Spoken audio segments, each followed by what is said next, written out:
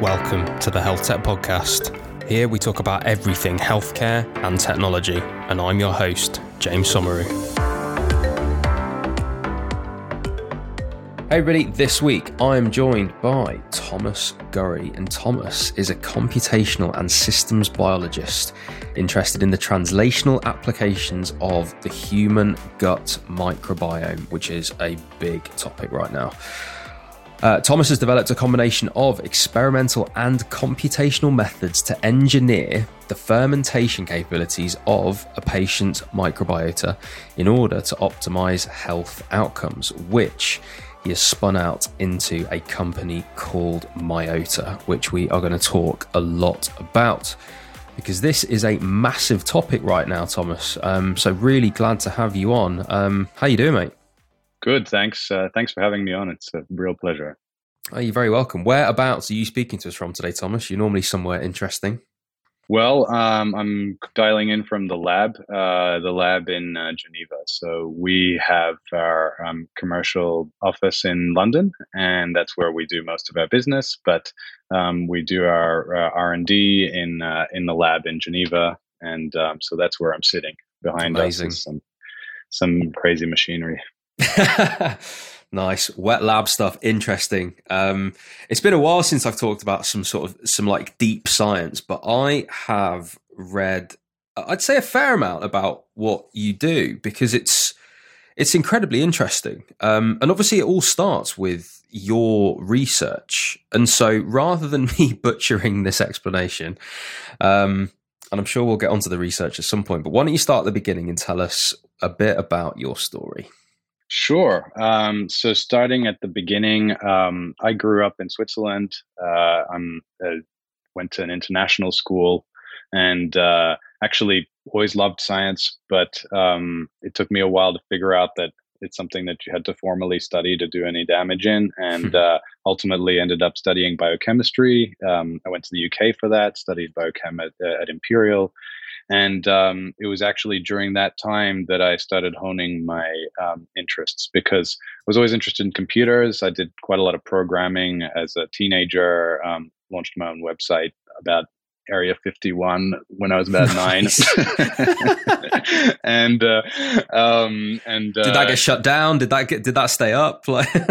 Not at the time, no. And I was pulling very little information of any veracity, but that was my first attempt at coding. Nice. And ultimately, when I was studying biochemistry, I realized that there was this massive gap in the life sciences, which was starting to be addressed, but not by biologists. The gap being that there was all this data being generated, and all of a sudden we were moving towards a place where we could go from descriptive models of biology to more quantitative predictive models. And so building computational models on the one hand, or mathematical models, if you like, starting to, and I suffered from physics envy, like most scientists that aren't physicists.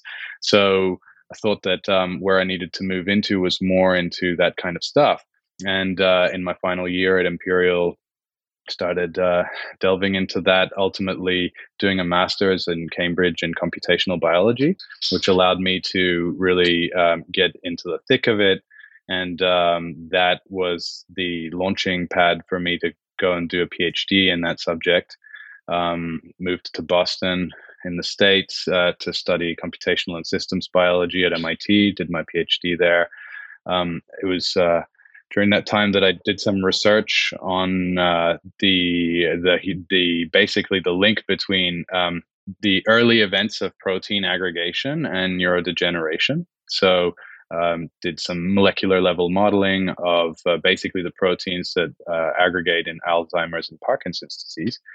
Found a few key steps there that were potentially interesting drug targets, but it was in looking in detail into those molecular events that ultimately lead to this aggregation process, which at the end manifests itself as plaques in the clinic when they look at brain scans.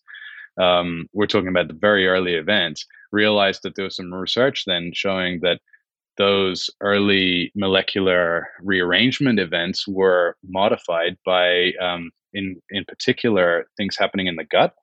And for example, curcumin is a modulator of alpha-synuclein aggregation, which is early Parkinson's event.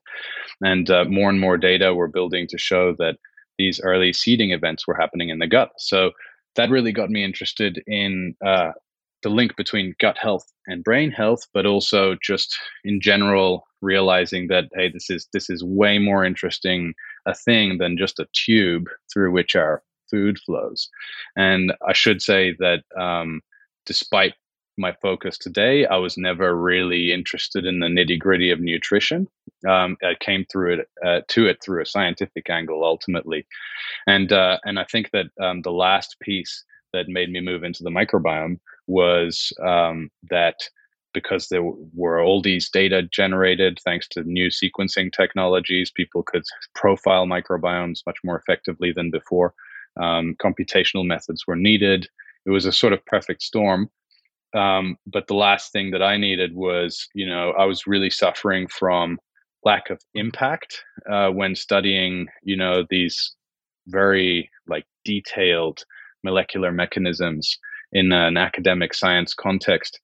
It's, very intellectually stimulating and super interesting. However, you're far away from patients, and you're, potentially decades away from impact to patients, and that I found frustrating.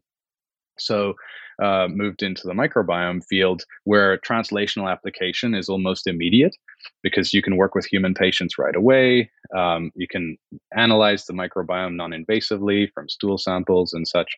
And so I moved into clinical trials in the microbiome space, trying to apply those tools. And it was at that moment, so I joined the MIT Microbiome Center, working under Eric Alm, who's a professor at MIT and a leading microbiome researcher. And we started studying how diet can be used to modulate the microbiome. Obviously, diet is one of the main drivers that is actually shaping the microbiome. It's the main input that it gets, the other one being your immune system. And ultimately realized that there was one dietary compound that, is far and above the biggest and strongest modulator of microbiome and overall health as a result is dietary fiber. So we did a number of clinical trials there, and the this led to us analyzing the differences between people in their ability to ferment specific fibers, break them down into short chain fatty acids. So that, by the way, I should say, is one of the key roles of the gut microbiome. It's actually probably, if you had to give it one core function, that would probably be it. It's to ferment dietary fiber into short chain fatty acids. We can't get short chain fatty acids from anywhere else. They have to come from bacteria. We can't make them ourselves. But they're super critical to health. And it's this crazy symbiotic relationship between the bacteria that live in our guts and us. And by the way, it shouldn't be so far in a concept. If you think about, say, ruminants, cows, they get all their energy from this, right? Like they can't break down cellulose. They have these huge stomachs full of bacteria that do it for them. And we don't get all of our calories that way. We only get about 5% of our calories that way. But the short chain fatty acids that are made have all these other impacts on our health through our immune system, our metabolic health, and so on. And it's the main energy source for colon cells. So ultimately, fiber all of a sudden went from this super boring thing to like this ultimately a drug that isn't a drug. It's available at the supermarket. It's safe. And it could be a solution to so many problems we have around chronic disease. And that was ultimately the thing that led me to become super interested in that and spin out Myota, also based on one last piece of information, which is, at that point you might ask, as I did, okay, why don't we see more fiber-based interventions? I mean, there's a piece missing here. It doesn't make sense. Fiber should have crazy health claims. It's super important for health. And the reason actually came from my research, which was that different people have different microbiomes. And so what that means ultimately is that you have an ability to ferment specific fibers and not others, depending on which bacteria you have. Sounds pretty simple, but what that means in practice, if you do a clinical trial with one fiber, is that maybe 30% of the patients enrolled will be effective at breaking it down into short chain fatty acids. And then you're already pretty close to placebo in some indications. You assume that no intervention is 100% effective, and you've killed your signal there. It's gone. That's it. Even though for some patients it was extremely effective.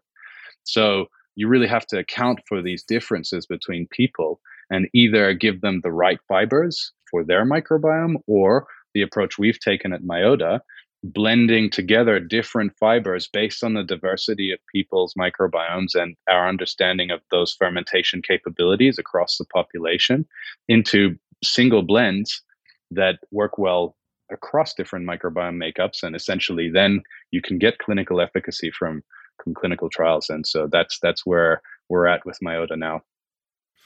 That's awesome, man. It's an incredible story. And I think one thing that hits me straight away is obviously you're someone, you mentioned the word impact, and you've clearly been searching for that and deeply within academia to become, I mean, certainly an expert in computational biology, how that pertains to the microbiome, the prevention of Alzheimer's and Parkinson's even. And you mentioned that gap between academia and entrepreneurship in the search for impact, right? People often move from academia to entrepreneurship in the search of impact. But in doing so, you found a frontier, haven't you? You found a frontier in human knowledge. And I think those are, I think, well, they're more common than we probably think because we don't know what we don't know. But yeah, nutrition, totally. And you mentioned nutrition is kind of like the wild card here, because like it's not nutrition that we're talking about, but you end up at nutrition because of the problem that you need to solve and how you need to solve it. But I can even remember at medical school, like nutrition was like 1/3 of one module that you just sort of did, and you got 30 questions at the end of the year, and you had to get like 20 of them right, 10 of them right, and that was it. You'd passed your nutrition bit. It's never something we knew. Right. And it's getting longer and longer since I went to medical school. I'm sure it's different now. But the point remains, though, that the knowledge around fiber, microbiome, short chain fatty acids, preventing the aggregation of plaques, that is all pretty deep science. But I mean, I'm going to say relatively new. You might tell me something different. But my question now becomes, of everything that you've just talked about, how much of that would you say is common knowledge? And when I say common knowledge, I mean, like where is the knowledge of the general public right now, do you think? Where's the knowledge of the scientists right now that's evidence-based, do you think? And it strikes me that we might be on the steep part of that curve, because the microbiome is not a new word now. That is around. That definitely is seeping into the consciousness of people. And definitely the average person's knowledge, particularly those that are, the quantified self with all the wearables and all the stuff, but also those that are pretty keen on nutrition, right? Like people know quite a lot about this stuff now, or certainly increasingly so. So where do you think we are broadly? When you think about everybody listening to this podcast, we might have to bring some people up on a journey through this. So like, where are we now, and where's the science? Yeah, it's a great question. I think that's the opportunity, by the way, for impact in general, coming from academia or academic science, is that the science is generally out of sync with the general population. And the ivory tower thinking means that, people worry about grants and publishing papers and trying to generate new impactful science, but not necessarily translating that into the real world. And so that's where my answer comes from, is that ultimately, I think the state of microbiome science now is, I think it's still an extremely exciting, exploding field, but it's also, there was about a 10-year, 15-year period where people were just basically measuring the microbiomes of everything and writing papers about that, looking at correlations between things. And you can always find correlations, right? So that's the first problem that the field hit, which every field encounters at some point, big data in general. correlation is not causation. And so you can find correlations between microbiome makeup and such a disease. But that doesn't tell you anything. It might be related. For example, some diseases change the way you eat, and that affects your microbiome. So maybe it's coming the other way around, And so that was the state of the field before. I think we've moved in the science space to a state where people are really trying to understand the mechanisms, and that's hard. Then you're going away from systems science, which is all the rage now, and certainly was when I was in graduate school, to back to slightly more reductionist methods where you go, okay, there's something really going on in this system about this component. Let's study in isolation and then do lots of work in the lab and so on to really understand the mechanisms here. That, I think, is where the field is at, which is great because it means now that proper rigor has been instated and we can really start to move forward on good things. So we're seeing really exciting things like new therapeutics at pharma grade therapeutics of clinically effective probiotics that are drugs, not over-the-counter kind of probiotics that we see already and have seen for a long time. That, I think, is happening right now in a real way, and that's extremely exciting. But then when it comes to the state of the general population's understanding, I think that there's still quite a lot of work to be done there, though, like you say, I think we're on the steep part of that curve because people now know about the microbiome. Just about everyone's seen a documentary about it at some point, and or read a book or something, maybe multiple. Some people know an awful lot about it and have been sort of integrating it into their lives for quite some time now. Where I see a gap between the science and the general population is essentially understanding the let's say clinical potential of different aspects of the microbiome. I think we see a lot of wild claims out there that people were capitalizing on for some time. So quite a few companies spin out 10, 15 years ago and crash in spectacular fashions, doing this kind of stuff. It's very, cowboy-like behavior, really distancing themselves from the science. And but by the way, when I was in academic research, that was a real source of bitterness amongst my colleagues, seeing all this, horrible bastardization of the science. But that gap is closing now because I think that customers are becoming more educated about this stuff. And they've seen too many claims of science-backed this and that. And ultimately, it's just another probiotic isolated from yogurt and just given a fancy spin. So I think that that's the last bit that needs to happen, is that we can't go from, to exaggerate a little bit. We can't keep taking bacteria that have always been in our yogurts and saying they're going to cure autism and raising $100 million and doing some ads about this. I think that can't keep happening because it's really bad for the field in general, and it takes us away from something that there's a huge clinical vision for the microbiome. I think that it's it should be chapter 1 of an immunology textbook now. It's how you train your immune system from birth, and it's super exciting in terms of impact on chronic disease and offers so many solutions. But we're not going to get to those solutions effectively and in a rigorous manner unless some of this hype gets done away with. And the last piece there is that I think that investors and people like venture capital funds, they also were victims of that first wave of hype, and I think they're much more savvy now. So I believe that actually, despite the struggles that the space has gone through in the last few years, we're actually at a really exciting time where I think that in 5 or 10 years we're going to see just much more interesting microbiome based solutions, and not based on just correlating stuff on some data set that doesn't mean anything, if you see what I mean. Yeah. So tell me about your research specifically, and start at the beginning for me in terms of fiber being turned into short chain fatty acids and how that relates to plaques, protein aggregation, neurodegeneration, Alzheimer's, Parkinson's disease, because this is real. This is really exciting science. Hmm. Right. Yeah. So that is, so there's still, for the sake of rigor, I have to say that there's still a lot of work that needs to be done to connect those two pieces in a rigorous way. However, Said every scientist ever. yeah, exactly. It's the disclaimer that that probably people should be making more, and at the same time, I Agreed. make too much. But at the Agreed. same time, it's so. But the link is as follows. I mean, short chain fatty acids, and particularly butyrate, which is one of the three main ones, are highly anti-inflammatory. Butyrate actually is a key modulator of chronic levels of inflammation in the gut.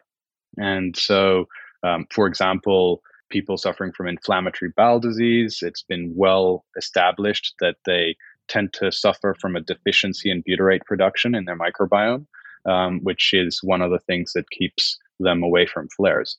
So butyrate is super critical in modulating inflammation. Now, it also circulates in the blood, and short chain fatty acids have a mechanism of action, multiple actually, but that doesn't limit itself to the gut. It can actually affect theoretically any cells because they're actually gene expression modulators through specifically histone deacetylase inhibition. But that's maybe getting a bit technical. But the point is that circulating short chain fatty acids potentially impact other parts of the body as well, and that would certainly make sense based on all the data we're seeing and the links. So the gut inflammation thing, in and of itself, might be enough to cause a link between that and plaque deposition, which, the key point is that neuroinflammation is actually the strongest correlate with cognitive decline rather than plaques. And neuroinflammation and plaques have some kind of complex relationship, but the key point being that it seems that neuroinflammation is driving the symptoms that we're seeing in these diseases, right? And that's why people are now turning to things like prebiotics, which are ultimately forms of fiber that are fermented into short chain fatty acids in a lot of cases, as an anti-inflammatory mediator to make sure that we can keep levels of inflammation as low as possible, not just in the gut, but systemically, which ultimately should have impact on neuroinflammation. And that would theoretically slow the progression of disease. Because as we know, there are many patients that have a huge amount of plaques, but no symptoms. And similarly, I guess the amount of plaques don't correlate so well with cognitive decline, whereas neuroinflammation certainly does. And so I think that's the super exciting link. And it turns out that inflammation is linked to so many other diseases: depression, anxiety, even diabetes, but inflammatory bowel disease, of course, arthritis. And so actually modulating inflammation through something as simple as fiber in the gut is a potentially extremely powerful approach to preventing these diseases or managing their progression. I do want to just say, though, that fiber here, I don't believe, unfortunately, yet there's not enough evidence that it's going to cure any of these conditions, right? But the key point is that it'll prevent them, because it's lifestyle and diet ultimately that has often led to this chronic disease burden we have. And so I know the business models aren't established for prevention, and reimbursement plans there aren't super good. And so pharma is never really interested in that. And I mean, what are you going to run a 40-year clinical trial? It's tough to tackle. But ultimately, that's the solution. We need to be much more preventative in our approach, and then, of course, manage the disease as it progresses and treat it and look for cures. Sure, but a key part is prevention, and I think that's where fiber and the microbiome are brilliant. Yeah, and it is probably worth saying that so many of those things are multifactorial, and this is obviously one part of a broad spectrum of things that can prevent and, dare I say, treat, particularly when you talk about clinically effective probiotics and things like that. It's super interesting. Right. But I think there is something in that, though, which is the average person, or even the average clinician, might not be thinking right now in the right way.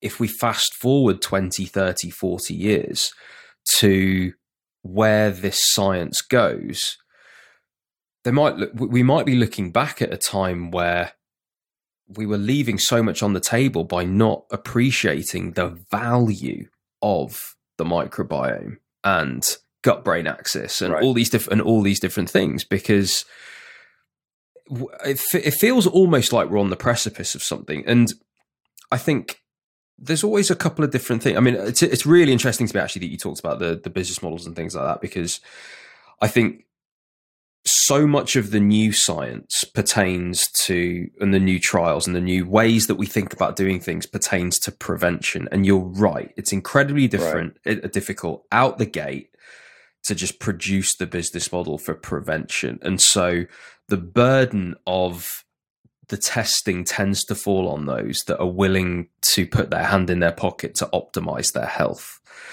And exactly, arguments aside about, high income versus low income and disparity and equity and equality, there's all of that we've talked about on this podcast quite a lot.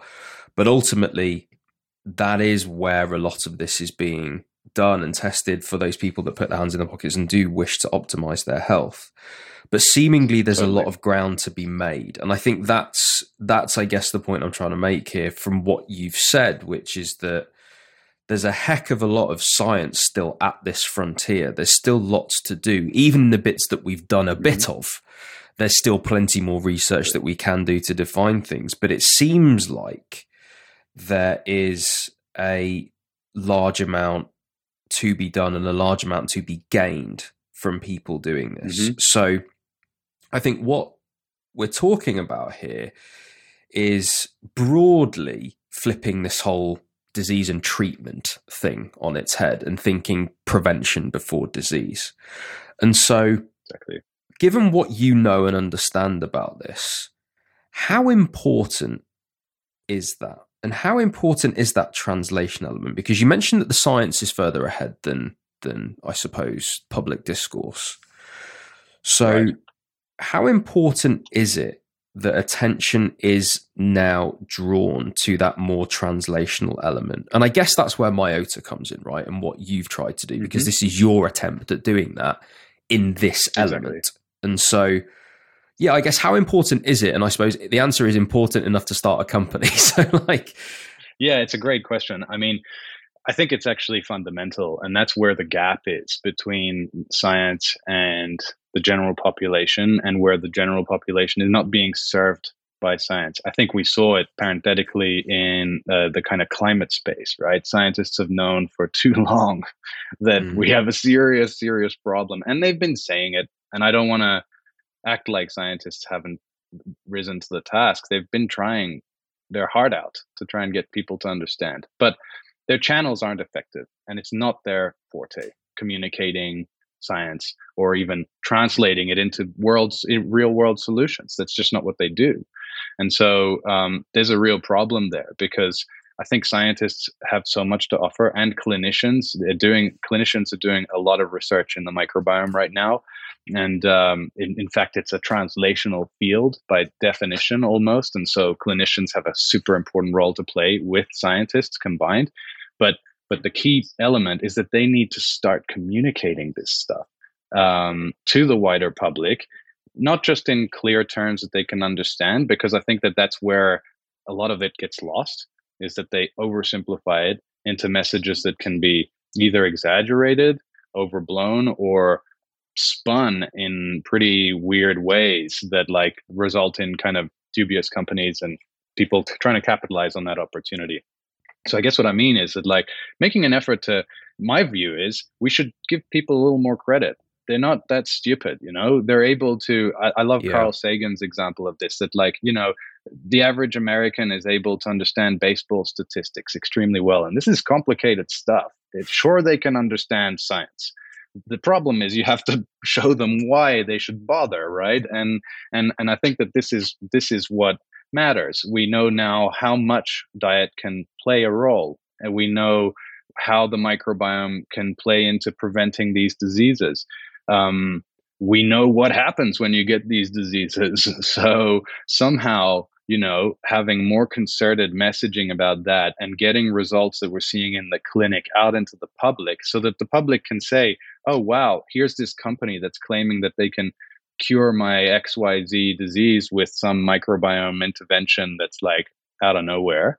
And then here's this clinical trial done by the NHS where they're showing something, like way earlier than that, but progress. And then they can understand, okay, where are we really versus what's being claimed, and focus on good solutions. And I think that then there's a lot of other stakeholders that have a role to play there, dietitians and nutritionists who can inform, the information, their customers and patients with this information and color it a little bit more, contextualize it a little bit more. And basically, I think that there should be more dialogue between, general practitioners and other people in the healthcare system that interface directly with patients, who come to them with, hey, I heard that I can do this and my microbiome is like responsible for this disease or whatever, to be able to get them to talk to them about that, not just say, oh no, it's crap, or, yeah, can't hurt. Just more like, well, okay, you're right, but here's where the field's at, and here's where this is what we know. And so this is something that my supervisor at MIT used to always say, is, if there's one thing that we know about the microbiome is that you should eat more fiber. That's what, there's a lot of science and it's super interesting, but that is one thing we know for sure.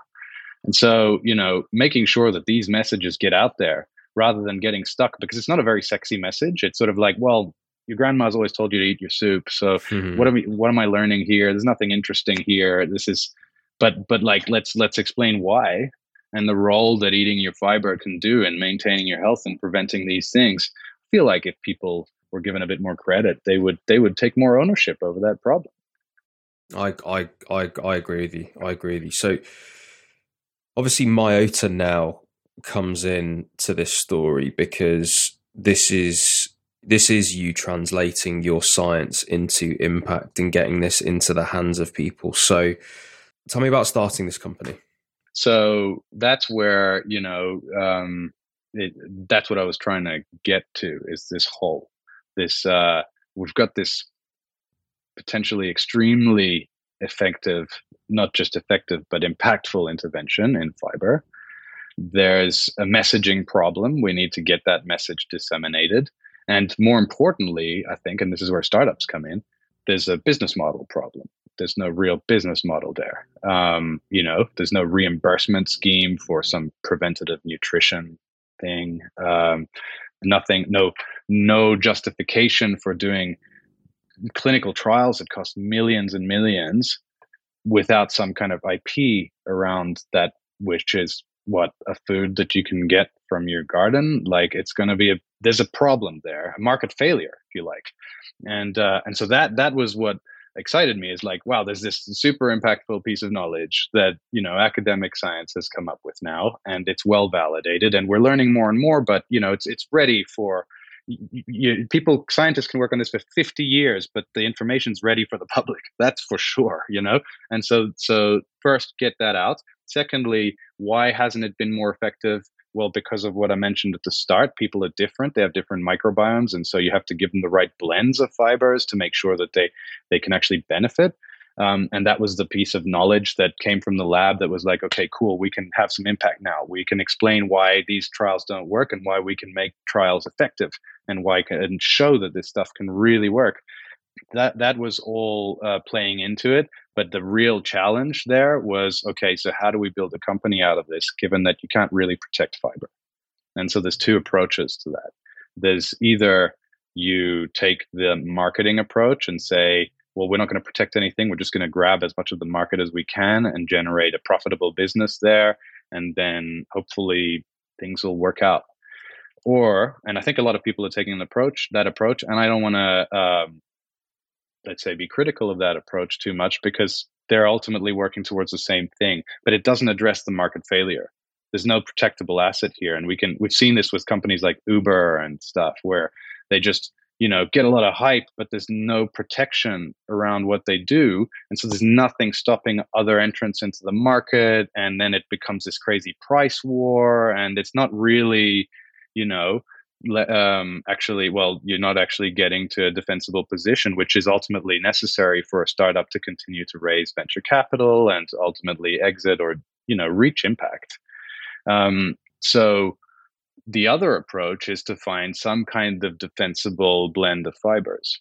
And that is where we've taken our approach, which is to stay really close to the science. Sure, we offer our products direct to consumer, and we do that to understand how people interact with it.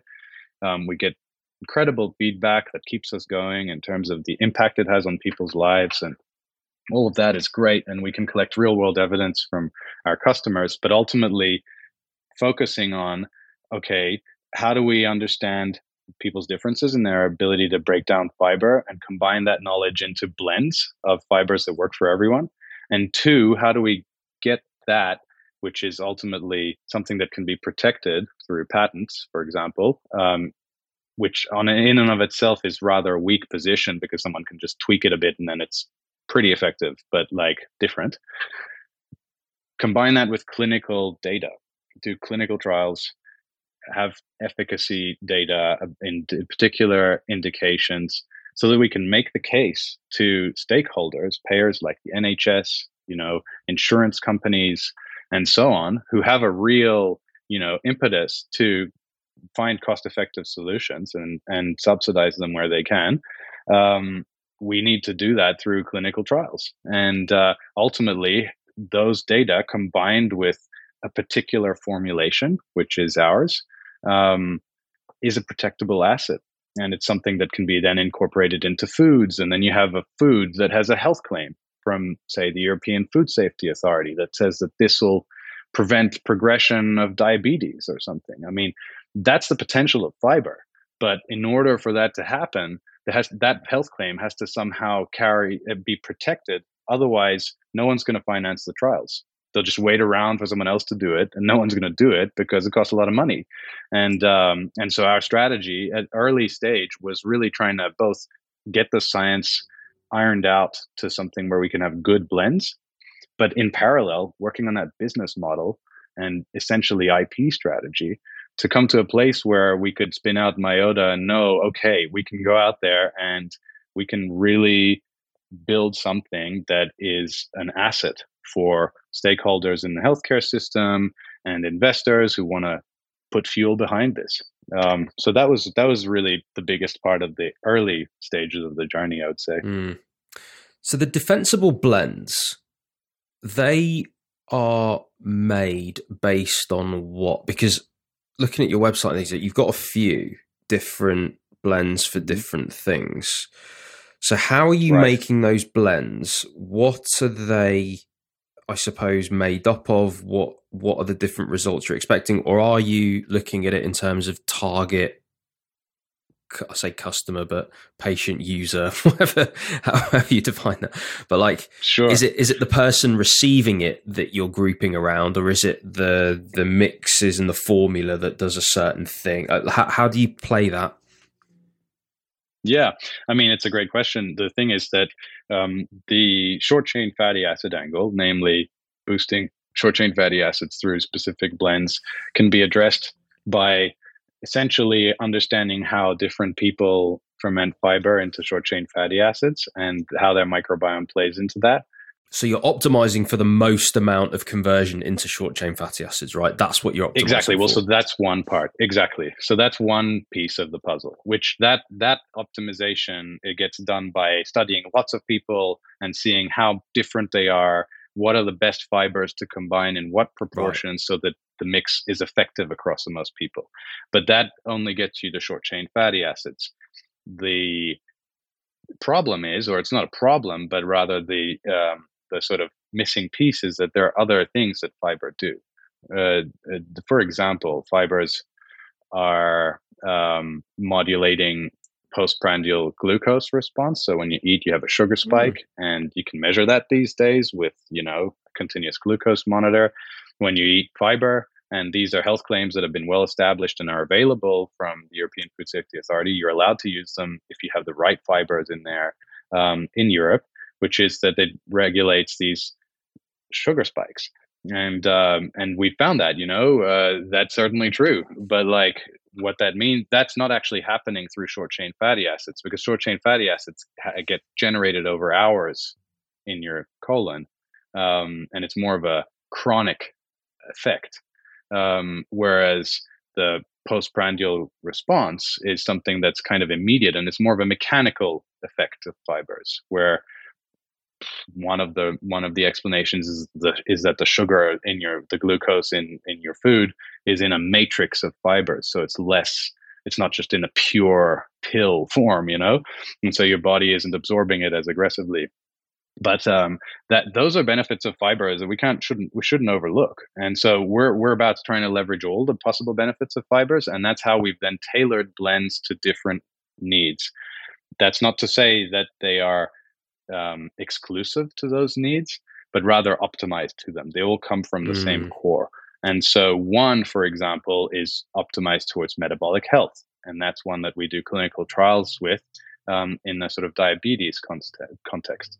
That one leverages both the short chain fatty acid potential to regulate insulin sensitivity and metabolic parameters like that, and the sort of post meal sugar spike question.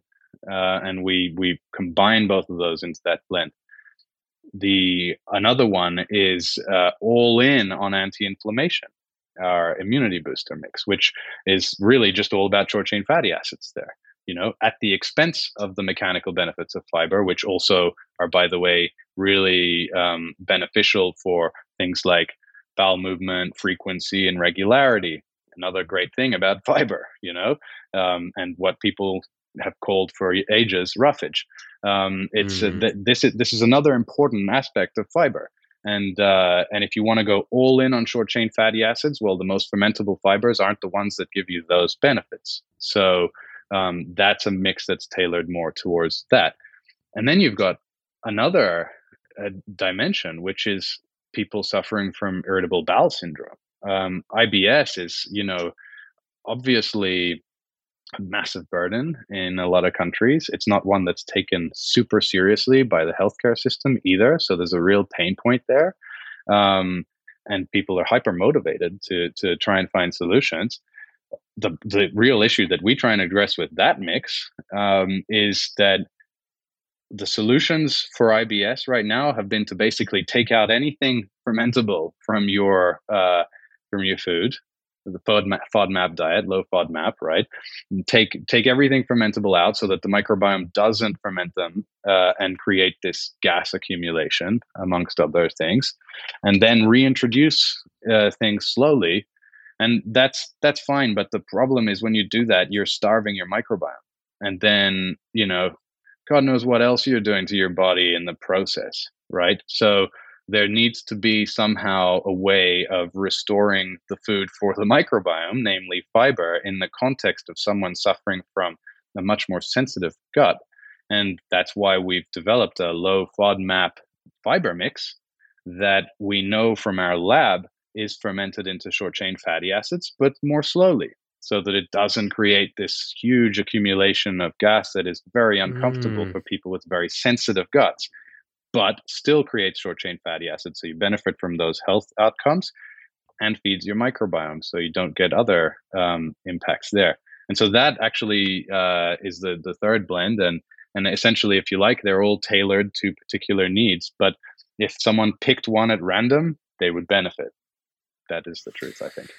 So it begs the question then around personalization, and is the business model there for an individual to have their microbiome tested to figure out, is that what would be the most optimal, what would be the perfect mix for me if, hey, like, this is what my microbiome's doing and this is what I want? Or maybe you don't even need the this is what I want, but you can just tell it from the microbiome. Is that business model viable? Well, it's a great question. Actually, that's one of the places we started. Certainly the science is there. What I mean by that is, actually, we have IP on this, and we've studied this from our database. We built machine learning models that can predict which fibers someone's microbiome is good at fermenting into short chain fatty acids, which means then that, oh, well, you can combine them in a certain ratio, and then they've got the personalized mix that's ideal for them. True. But then there's the business model problem, like you said, which is that personalization is hard, as many, many companies know. You're talking about a huge operational burden. You're slashing your margins in a major way by having to weigh these things out. And unless you've got the scale and level of automation to pull that off, it no longer becomes cost effective, is I guess my point. And so then you're looking at a trade-off between cost efficiency and maximum impact versus precision and essentially the highest degree of clinical efficacy in that single patient. I happen to think that you can get a lot of the benefits from a blend, which compared to not having one at all. So that's why I feel very comfortable putting personalization aside as a development thing that we are developing. How are we going to get to personalized fiber mixes? But still leveraging this diagnostic technology, which we've developed and we're going to be launching shortly, is a microbiome kit that allows you to measure your microbiome and which fibers it's best at fermenting. That allows you to, until we figure out the business model and how to scale that effectively, allows you to go out and eat the foods that you're best at fermenting into short chain fatty acids on the side. I think this is information that people can benefit from, and that's what our microbiome kit is going to do. Amazing. I feel like it's just been a real education, I suppose, the value of fiber. It's so funny because we've talked about this in this episode, right? The things that your grandmothers say about roughage, about fiber, about regularity, about all those things, like this is sort of old wives' tale stuff coming to the fore, but in a much more scientific and precise way, with knowledge of the benefits beyond what I suppose we just thought they were. I think the short chain fatty acids thing for me is fascinating because I think the link between the gut and the brain is fascinating. It is still a frontier. There is still so much science to it, but when you think about how we're going to live in the next 30, 40, 50 years, like you wonder where's the biggest lifestyle thing that we're going to change? Well, the fastest changes at the moment are in diet, nutrition, and what that's doing for our health broadly. I think it is it's an area where I think I feel like there's this mismatch between, like, if you follow the path of least resistance in the world and in life, you'd end up on processed foods and takeaway stuff, and like you'd end up like you have to work hard at the moment, I think, with your choices and with your resolve mentally and with your discipline. And even with your ability to find some of this stuff, to have your 30 grains a day, whatever you need for the optimal microbiome, whatever it is. But like at the moment, you have to work quite hard for that. And I think there's a big frontier there, I think, for all of us, which I think as the business, to your point, as the business models start to come about, which will be through increased knowledge in the public domain, which will increase the amount of better choices that people want to make, which then the business model will show itself of like, well, stick a shop like this on the high street, stick a place like this, these restaurants will want to make different choices, as we've seen with, I suppose, veganism has been quite an obvious example of that, where things have changed relatively quickly in response to public demand. And so I suppose to bring this full circle, the real gain that can be made is translating that knowledge and translating the positive effects of what fiber can do,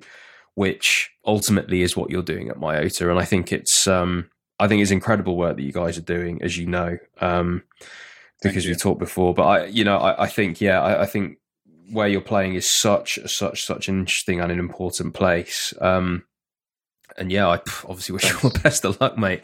I think it's quality. Appreciate I also think as well, just obviously you've mentioned machine learning, and you've mentioned, and I'm glad you have, because now I can justifiably put this out on a health tech podcast, because now there's machine learning at the back of it. Cool. But ultimately, that's what you're building a company around. You're building a company around the principle of what fiber's going to do for human health. It just so happens that technology will sit at the back of this to create a business out of it. And I think that is just an important thing, that actually you're not leading with, hey, look at our cool tech, look at what we're going to do. Like, isn't this wonderful? It's actually like, well, no, here's the science. And I like that. You didn't start your story with like, here's all the businesses I had by 10 years old. It's like, you're not right. Born in that sphere. You're born in the, I want to make impact through science sphere. And I think the point I just wanted to make before we end is the credibility, I suppose, that sits behind what you do is in you and your background, and the fact that you've been working on this for decades by the sounds of things. And actually, whilst it might not need to be a registered medical device and software and all that sort of stuff, that doesn't stop it being a bloody good idea. Actually being able to create a lot of impact, right? So, all credit to you. Thomas, if people want to learn more about Myota, they want to get their hands on some even, because this is available to the public. I am a user. How do they do so? Well, the easiest way is to visit us on our website, myotahealth.com. And that's MYOTA, health.com. And there you can actually order our fiber blends and very shortly our microbiome kit as well. And always happy to hear from people if they have any questions. So feel free to write to me at thomas@myotahealth.com. Always happy to engage as well. Awesome. And it's been a pleasure having you on, mate. Thank you. Hey everyone, thanks for listening and making it all the way to the end of this episode. Remember to subscribe, rate us, and leave a review. And you can head to the description of this episode to follow me on all of my social media so you don't miss out on any of the latest health tech content.